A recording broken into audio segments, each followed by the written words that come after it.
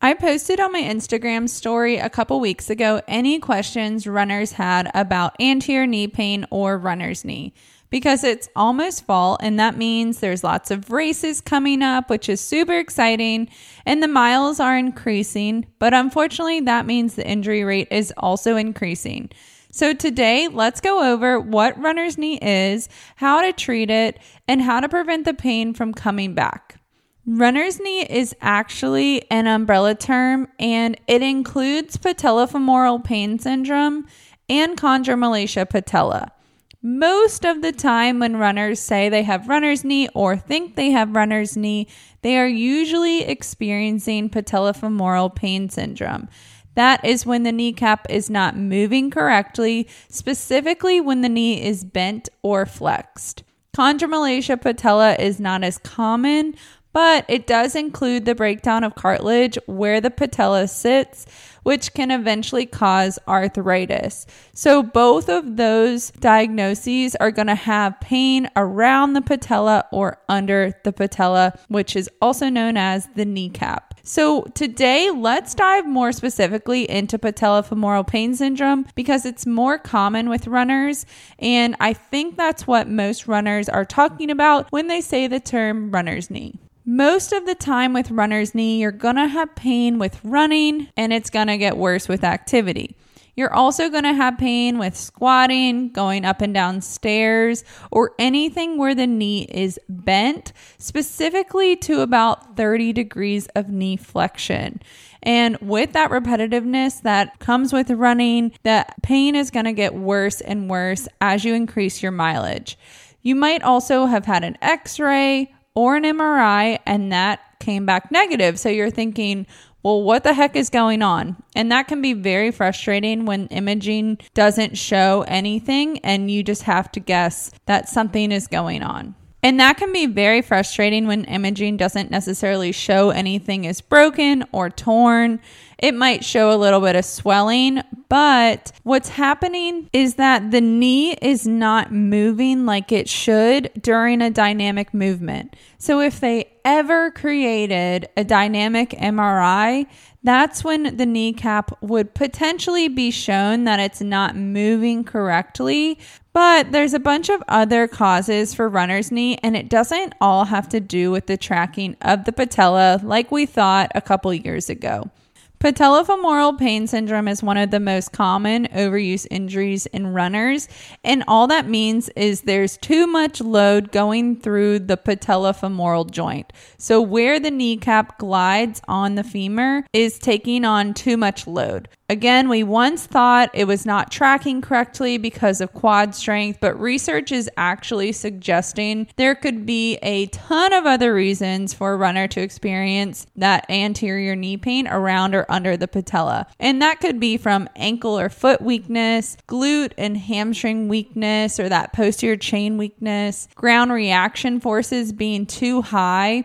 And when I say that, I want you to think of a runner that's overstriding or has stiffness in their ankle and excessive or insufficient foot pronation. And a lot of this has to do with the fact that there's just too much load going through that knee because other areas of the body cannot absorb the shock, such as if the ankle is stiff into dorsiflexion. So every time your foot hits the ground, it might sound pretty loud. I'm sure you've heard those runners who run a little bit louder than they should. They're not so quiet on their feet. And that just means that the ankle is not able to absorb the shock. So most of the load from the ground is going through the knee and the hip, and it's bypassing the ankle. Ideally, your foot and your ankle are able to absorb and disperse the shock throughout the lower extremity so you don't have to deal with this overuse injury. And that is the same with excessive or insufficient foot pronation. Again, the foot and ankle aren't working like they should to absorb the shock, and it's going into the next joint, which is the knee.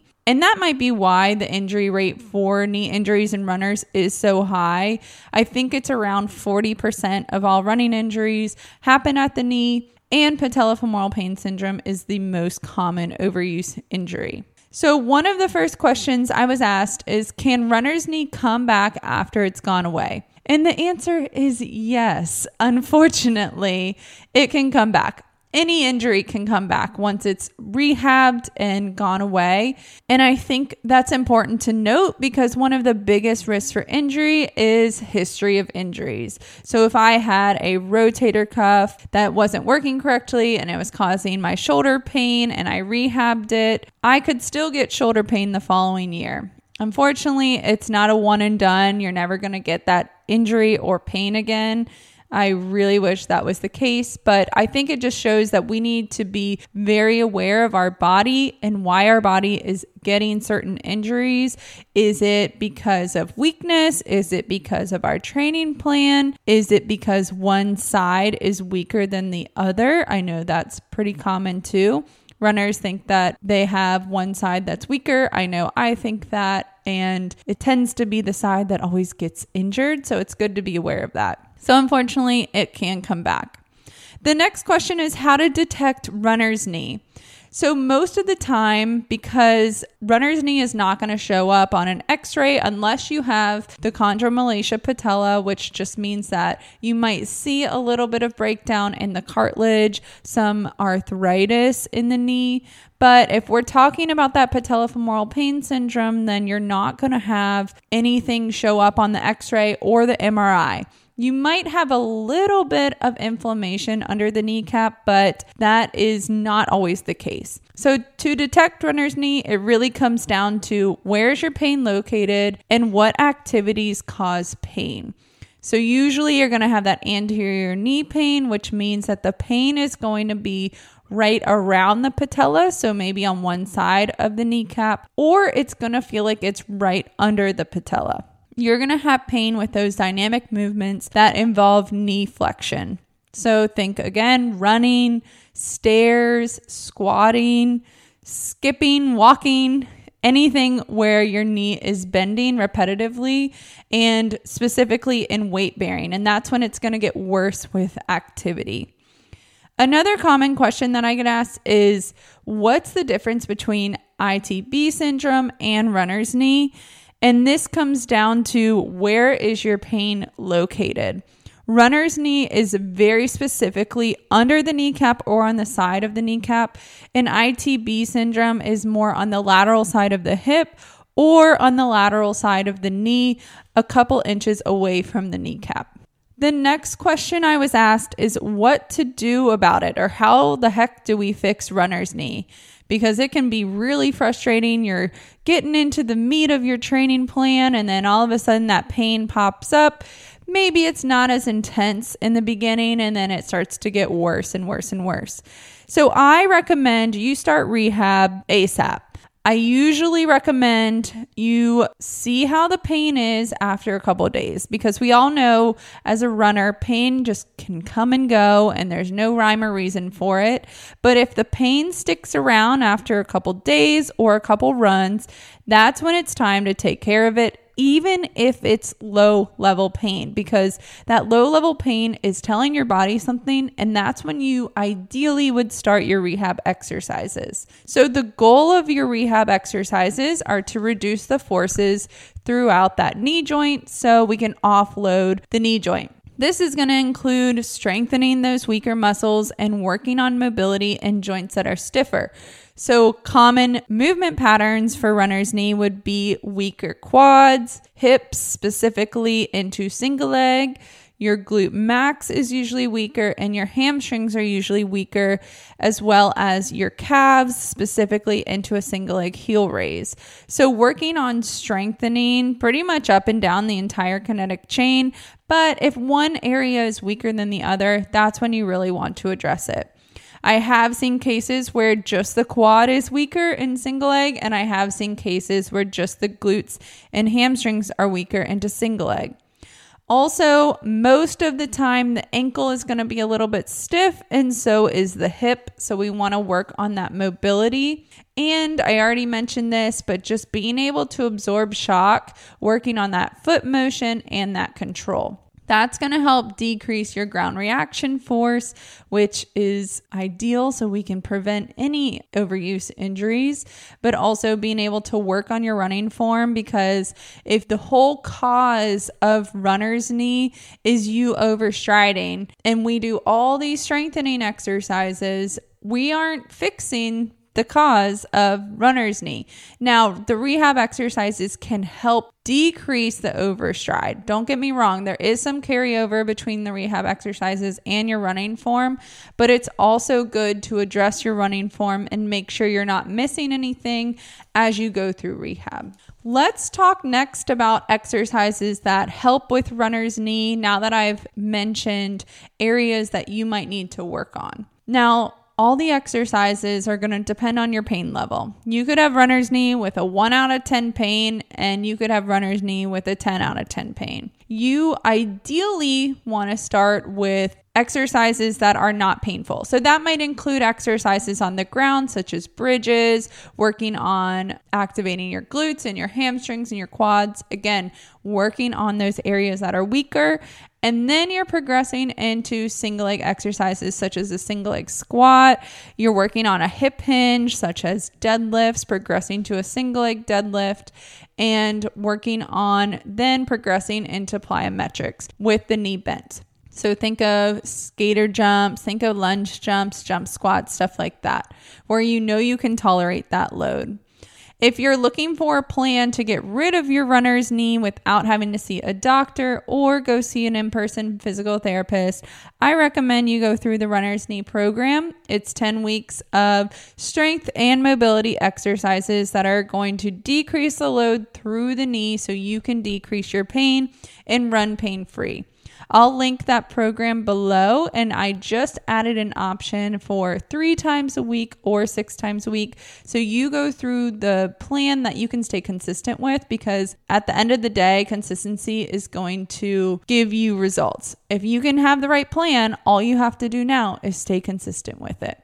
I do also recommend, depending on your pain level, you might have to decrease your mileage or speed. I recommend staying under the 3 out of 10 pain level when you're running, whether that's with hills, going up and down a hill, speed, or a long run. If you can stay under or around that low level pain, then you can continue running. If your pain jumps up though to moderate or severe pain, we need to adjust your training plan or your running schedule just for a temporary amount of time while you can rehab and get those other weaker areas stronger so you can have less pain when you're running. So then when you actually do increase your speed and your mileage, you're going to be able to do that with less pain. The next question I was asked is if specific shoes can help with runner's knee. I always don't like to blame shoes for an injury. Shoes are something where the first thing when a runner's injured, I have to get new shoes. And while that can help, specifically like plantar fasciitis, even shin splints at times, it can help decrease the pain. But with runner's knee, I wouldn't blame your shoes for the injury. There's nothing wrong with trying new shoes though. I think that's a good option at first, but don't be surprised if you still have the pain. Ideally, if you are getting new shoes, you want to try a shoe with a different heel drop. So think about someone that's walking around in high heels versus barefoot. If you're walking around in high heels, you're going to have more stress or more load through your knee versus someone who is walking around barefoot. And the same thing with the heel drop, it's just not as high as a high heel. So if we think about a Brooks shoe that has, Brooks Ghost, Brooks Adrenaline, that has about a 12 millimeter heel drop. So it might cause more load through the knee versus an Ultra that has a 0 millimeter heel drop. But again, do not jump around with your heel drops. Keep them semi-close to what you're used to because your body has to adapt to them. So just be aware of the heel drop. Don't go crazy with it and don't switch it up too quickly because that can just cause another round of injuries elsewhere. How long does it last? How long does runner's knee last? It depends. I hate that answer, but it really does depend, because if I have runner's knee and I decrease my mileage, or I take 2 weeks off from running, which is pretty common, and I go back out to running and it still hurts as I increase my mileage, and I just kind of repeat this process, it could last for a very, very long time, like months to even years, because I haven't addressed why the pain is coming on. Versus if I have runner's knee and I start to get a 1 or 2 out of 10 pain, it's a low level pain. I can tell it's there, but I can keep running through it. I can start my rehab exercises and it will be gone in a couple weeks, maybe 2 months.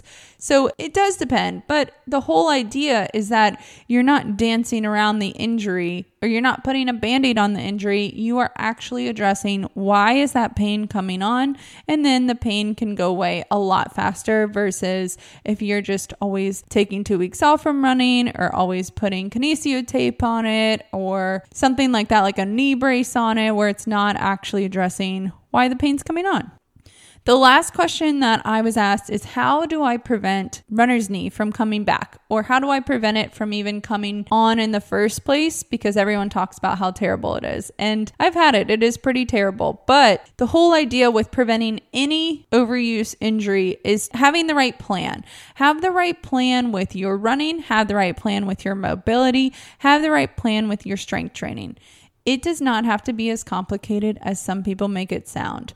If you are slowly progressing your mileage when you're running, if you are running majority of your runs a lot easier, that easy pace, ideally 2 to 3 minutes slower than your race pace, with about 20% of your weekly mileage as a pickup, and if you're taking a rest day each week, if you're strength training appropriately, which means you're strengthening and stabilizing those important muscles in running, then that should cover injury prevention. It doesn't need to be this whole other event that you have to do outside of running, because let's face it, who has time for that? Who the heck has time for adding in something else to their weekly schedule?